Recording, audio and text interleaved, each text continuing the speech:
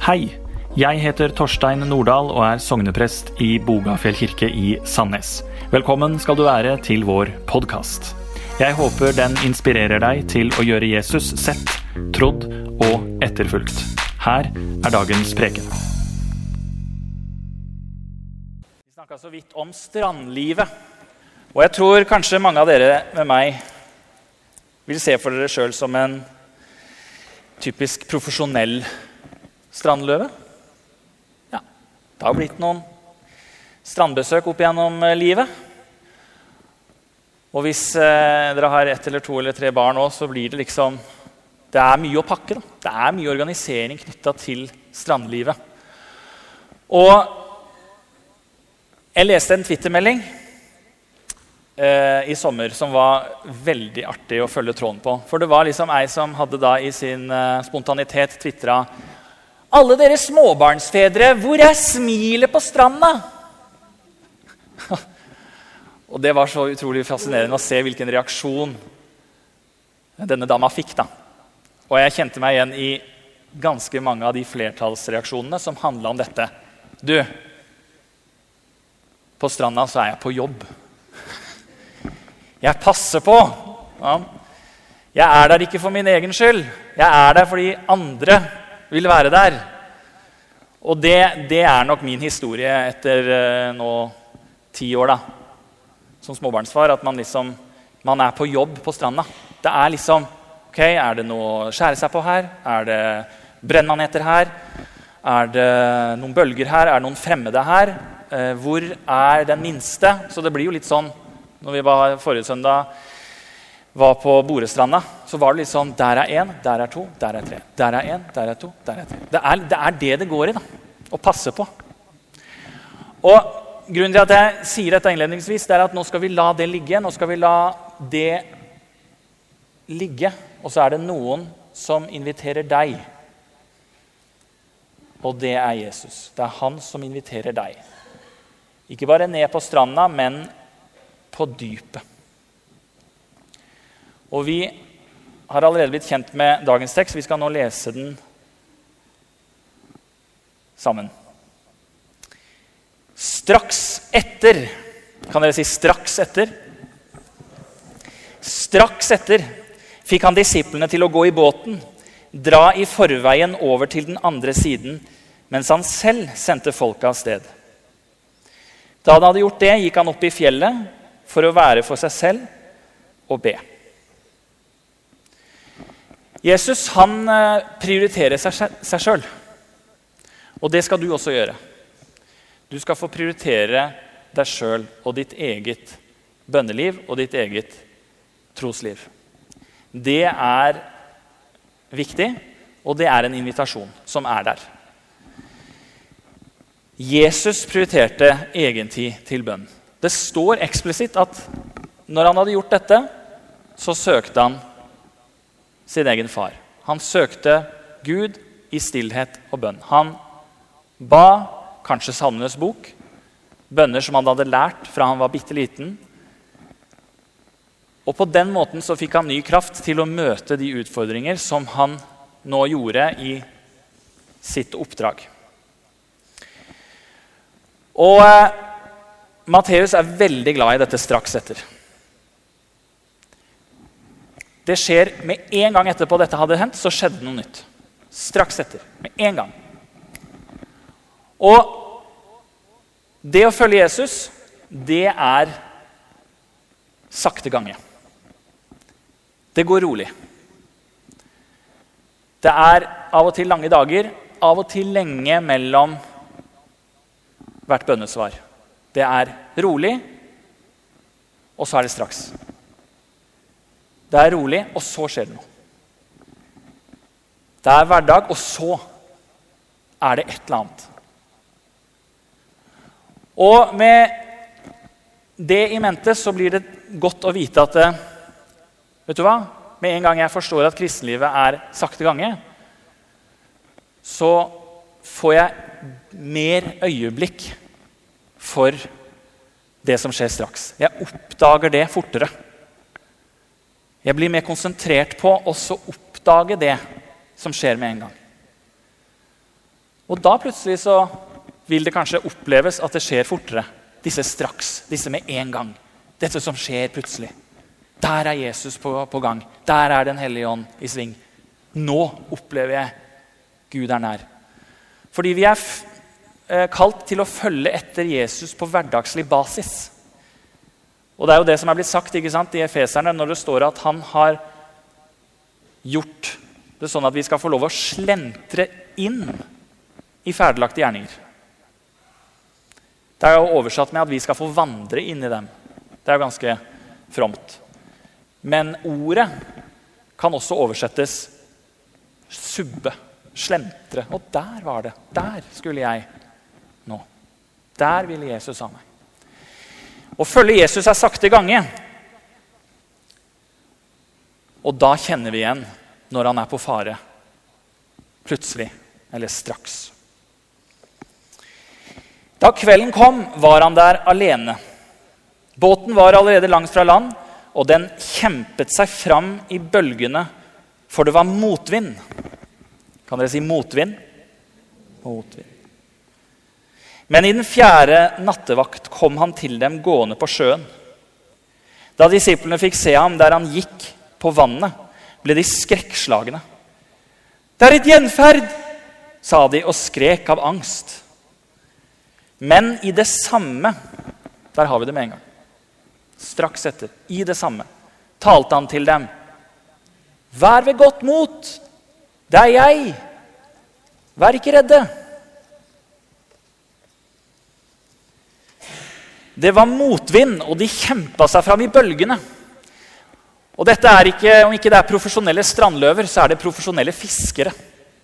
Flertallet av disse her. Og Genesaretsjøen er deres arbeidsplass. Og når de kjemper i motvind, da er det storm. Og det å gå på stranda, og det å erfare livet, det er disse bølgene. Det er disse svale bølgene som leker med ankelen din, og som inviterer deg kanskje til å gå enda lenger ut. Og så er det de frådende bølgene, som sluker deg helt. Grunnmuren din, alt, du og elementene. På Borestranda så er det jo gjerne surfere. Og kanskje du også har prøvd å surfe der ute.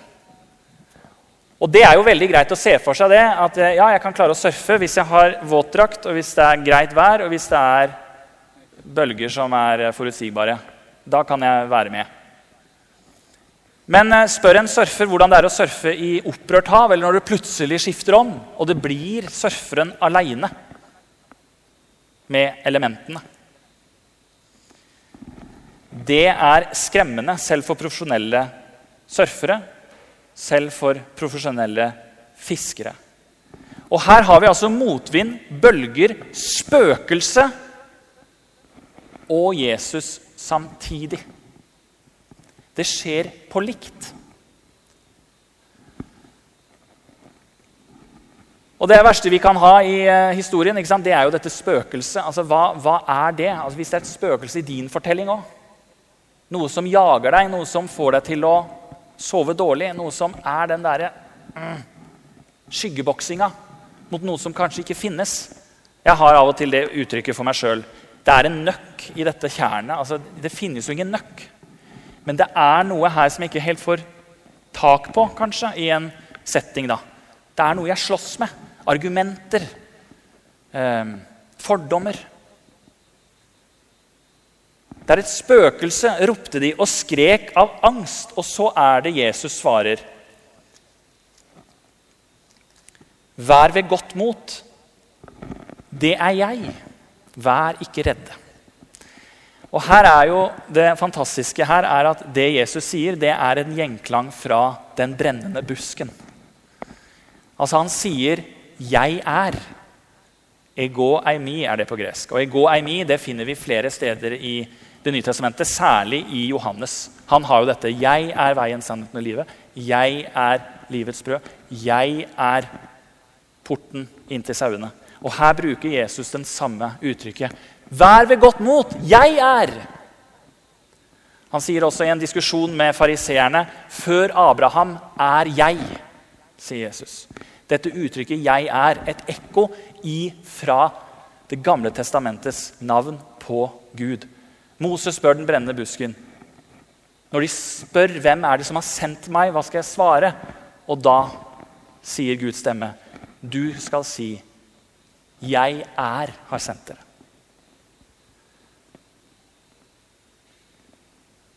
Vær ved godt mot, jeg er. Ikke det spøkelset du trodde jeg var.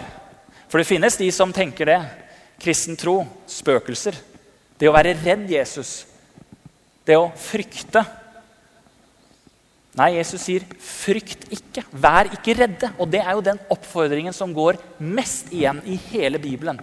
Det er manifestasjonen av en engel eller Jesus, Gud, etterfulgt av redsel, og så etterfulgt av frykt ikke. Vær ikke redd. Det er all mulig grunn til å være redd for de profesjonelle fiskerne på vannet. Det er jo storm, det er motvind, det er bølger. Men Jesus sier, jeg er. Vær ikke redd. Og dette er invitasjonen til å komme på dypet. På de 9 temaene vi skal gjennom i cellegruppene og her i kirka på undervisning. På dypet, i skaperverket, i lidelsen, i relasjonene som vi møter, i kreativiteten, i døden, i kirka, i bønnen og i ordet. Jeg er. Vær ikke redd. Kom og se. Kom og se hva jeg har til deg. Kom og se at ikke frykten vokser, men troen kan vokse. Da sa Peter til ham, Herre, er det deg, så si at jeg skal komme til deg på vannet. Kom, sa Jesus. Peter steg ut av båten og gikk på vannet bort til Jesus. Men da han så hvor hardt det blåste, ble han redd. Han begynte å synke og ropte, Herre, berg meg! Straks. Der kom det igjen. Straks rakte Jesus hånden ut og grep fatt i ham og sa, Du lite troende, hvorfor tvilte du? Så steg de opp i båten, og vinden stilnet. Og her er vi inne i den delen av historien hvor vi blir invitert til å høre med våre egne ører og vårt eget hjerte, vår egen erfaring og vårt eget liv. Hva er stormen? Er du midt i en storm? Eller har du opplevd en storm og kjenner etterdønningen av den? Eller er det en storm som truer deg langt der fremme? Noe uoversiktlig, noe du ikke har vært i før? For det er helt naturlig å oppleve storm. Einar Gelius sa det sånn i et magasinintervju med Dagbladet. Jeg leste det da jeg var 17 år. Hva ville du gjerne visst når du var 14 år, som du vet i dag? At motgang er en del av livet. Ja. For det er det. Det er ikke bare de rolige bølgene og bølgeskvulp og måkeskrik. Det er de frådende bølgene. Hva er dine kamper? Det Peter ikke tenkte, det er at det kan være storm rundt meg, men det trenger ikke være storm inni meg. Det kan være storm rundt deg, men det trenger ikke være storm inni deg. Kjenner du Gud i stormen? Kjenner du igjen Guds stemme i stormen? Det kan være vanskelig nok. Vi kan ikke velge storm. Jeg kan ikke velge stormene for mitt liv, og du kan ikke velge stormene for ditt. Du kan ha både jobb og fritidsaktiviteter, venner og familie, men stormen kan komme, og hva da? Vi vet ikke og kan ikke velge stormen i vårt liv. Men vi kan velge innstilling, både før det skjer og i det skjer. Og hvorfor skjer det storm? Hvorfor kan ikke Guds vei gå forbi stormen? Hvorfor må Jesus gå på vannet i stormen? Kan han ikke møte disiplene på andre siden da og si, hallo, dere klarte jo dette greit? Ja da. Men han møter i stormen for at disiplene skal få kjenne han igjen i stormen. Og når det er storm, så ser vi etter kontroll. Sant? Vi prøver å finne kontroll. Hva kan jeg holde fast i? Vi kan lære å tro at Gud har kontrollen. Hva trenger jeg?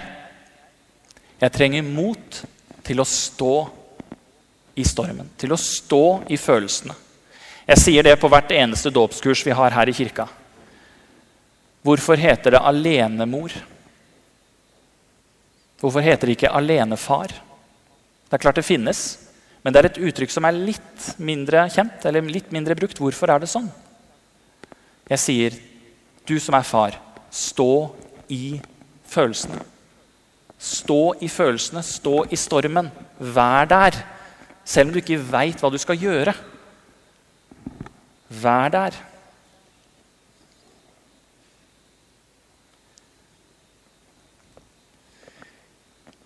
Men de som var i båten, tilba han og sa, du er i sannhet Guds sønn. Dette er viktig. For dette, folkens, det er første fortelling hos Matteus, hvor disiplene tilber Jesus som Guds sønn. De har vært med på veldig mye. Undervisning. Men det er nå de tilber Jesus som Guds sønn. Stormen viser de en erfaring. Men har vi ikke Jesus stille stormen da? Er ikke det, hva skjer der? Jo da, det forteller både Markus og Matteus evangeliet om når Jesus stiller stormen tidligere før denne fortellingen. Men da, når det blir blikk stille, så er det, hvem er dette for en? Hvem er dette for en? Både vind og bølger adlyder han. Her er reaksjonen annerledes. Du er i sannhet Guds sønn. Hva skal til? Hva skal til for at folk skal forstå at Jesus er Guds sønn? Det er ikke alltid det skal en storm til, men av og til så skal det det. Og da er jo spørsmålet, hva med deg? Når du tror dette, at Jesus er Guds sønn, at han er den han utga seg for å være, lener du deg framover? Eller lener du deg bakover? Er det sånn at du venter på hva som skal skje? Eller er det sånn at du prøver å finne ut hva som skjer? Dere vet at Gud vil at vi skal kjenne han for den han er. I stormen. Og dette er mer enn under. Og så vet dere at denne fortellingen er fortalt av 2 evangelister. Matteus og Markus. Matteus, han er plassert først fordi han har mest henvisninger til det gamle testamentet. Markus er det eldste og det korteste og skrevet av hvem? Matteus er jo skrevet av disippelen Matteus. Men Markus da, hvem har skrevet det? Peters tolk. Så der Peter snakket arameisk eller hebraisk kanskje, der skrev Markus ned på gresk. Og han fortalte også kanskje forsamlinger der Peter var, oversatte til gresk. Og hva betyr det? Jo, det betyr at når du leser Markus evangeliet hjemme, 16 kapitler, så er det Peters øyevittneskildring. Har Markus med fortellingen om at Peter går på vannet? Nei, der er det bare Jesus som går på vannet. Men har Markus med at Peter fornekter Jesus? Å ja. Har han med at Peter vil hindre Jesus å gå til Jerusalem for å lide og dø? Ja. Har han med at Jesus vil bygge hytter på fjellet og bli værende i den fantastiske illusjonen som oppstår på fjellet, og ikke gå blant folk og fortelle? Ja. Men setter han seg selv i det lyset og sier, ja, og så gikk jeg på vannet da? Nei. Fordi Peters fortelling og din fortelling handler ikke om deg. Den handler om Jesus. Og den handler om hva han gjør når han kommer imot deg i din storm. Det er det du skal fortelle om. Det er det du skal finne ut av og få lov til å oppsøke på dypet. Gud har kontrollen, du trenger mot. Hvor finner du mot? Mot er jo ikke bare noe du kan pante, eller få, eller kjøpe, eller betale, eller låne. Mot må du finne. Og sannheten er at Jesus kan ikke øke det du ikke vil investere. Det er sannheten. Jeg kan sitte i mitt eget hjem, og så kan jeg be, ja Gud, nå må du gi meg mot til å forkynne. Men hvis ikke jeg står her og forkynner, hvordan kan Jesus gi meg mot? Det er da Jesus rekker ut hånden. Kom, og hvis det skjer, som det av og til skjer, også for oss profesjonelle kristne, at vi synker, at vi tviler, at vi faller, da er det Jesus som skal være den første vi henvender oss til. Berg meg!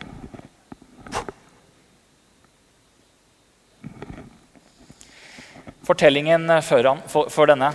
Jesus metter 5000 med 2 fisk og 5 brød. Og hvor mange kurver ble det til overs? 12.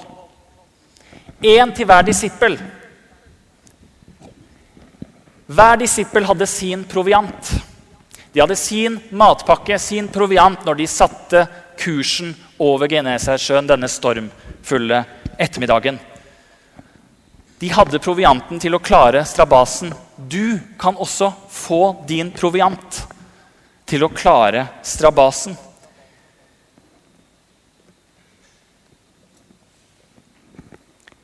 For Gud vil at vi skal finne ut hvem han er i stormen. Og når jeg vet hvem Gud er, ja, da er det lettere å ta den innstillingen og velge riktig innstilling. Og holde blikket festet på Jesus og lytte til oppmuntringene hans, som sier, kom, bli med på dypet.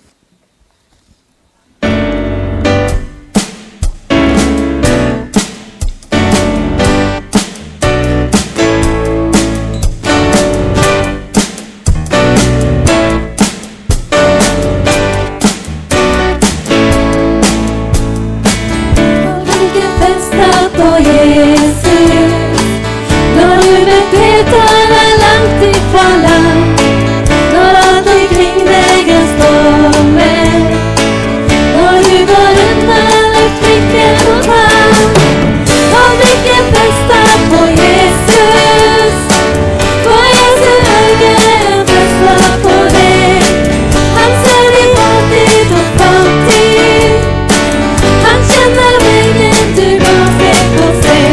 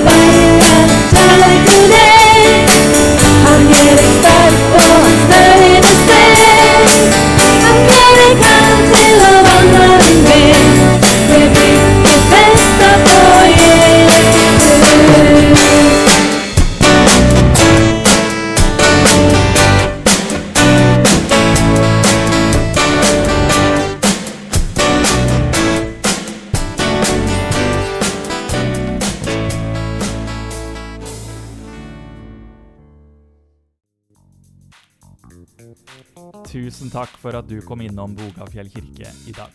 For å høre mer undervisning som dette her, så kan du sjekke ut tidligere prekener i denne podcasten. Her kan du abonnere, rangere og gjerne dele prekenen med venner. Husk at du er hjertelig velkommen på gudstjeneste. Og vil du vite mer om oss, kan du sjekke ut Bogafjell kirke på sosiale medier. Der vil du se at vi vil videre.